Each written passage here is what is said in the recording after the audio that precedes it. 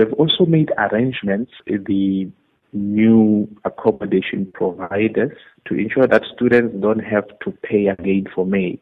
As you'll understand that they will have paid their rent for May, and we've made that arrangement to ensure that students will only start to pay accommodation on the 1st of June. 54 students that were affected by this.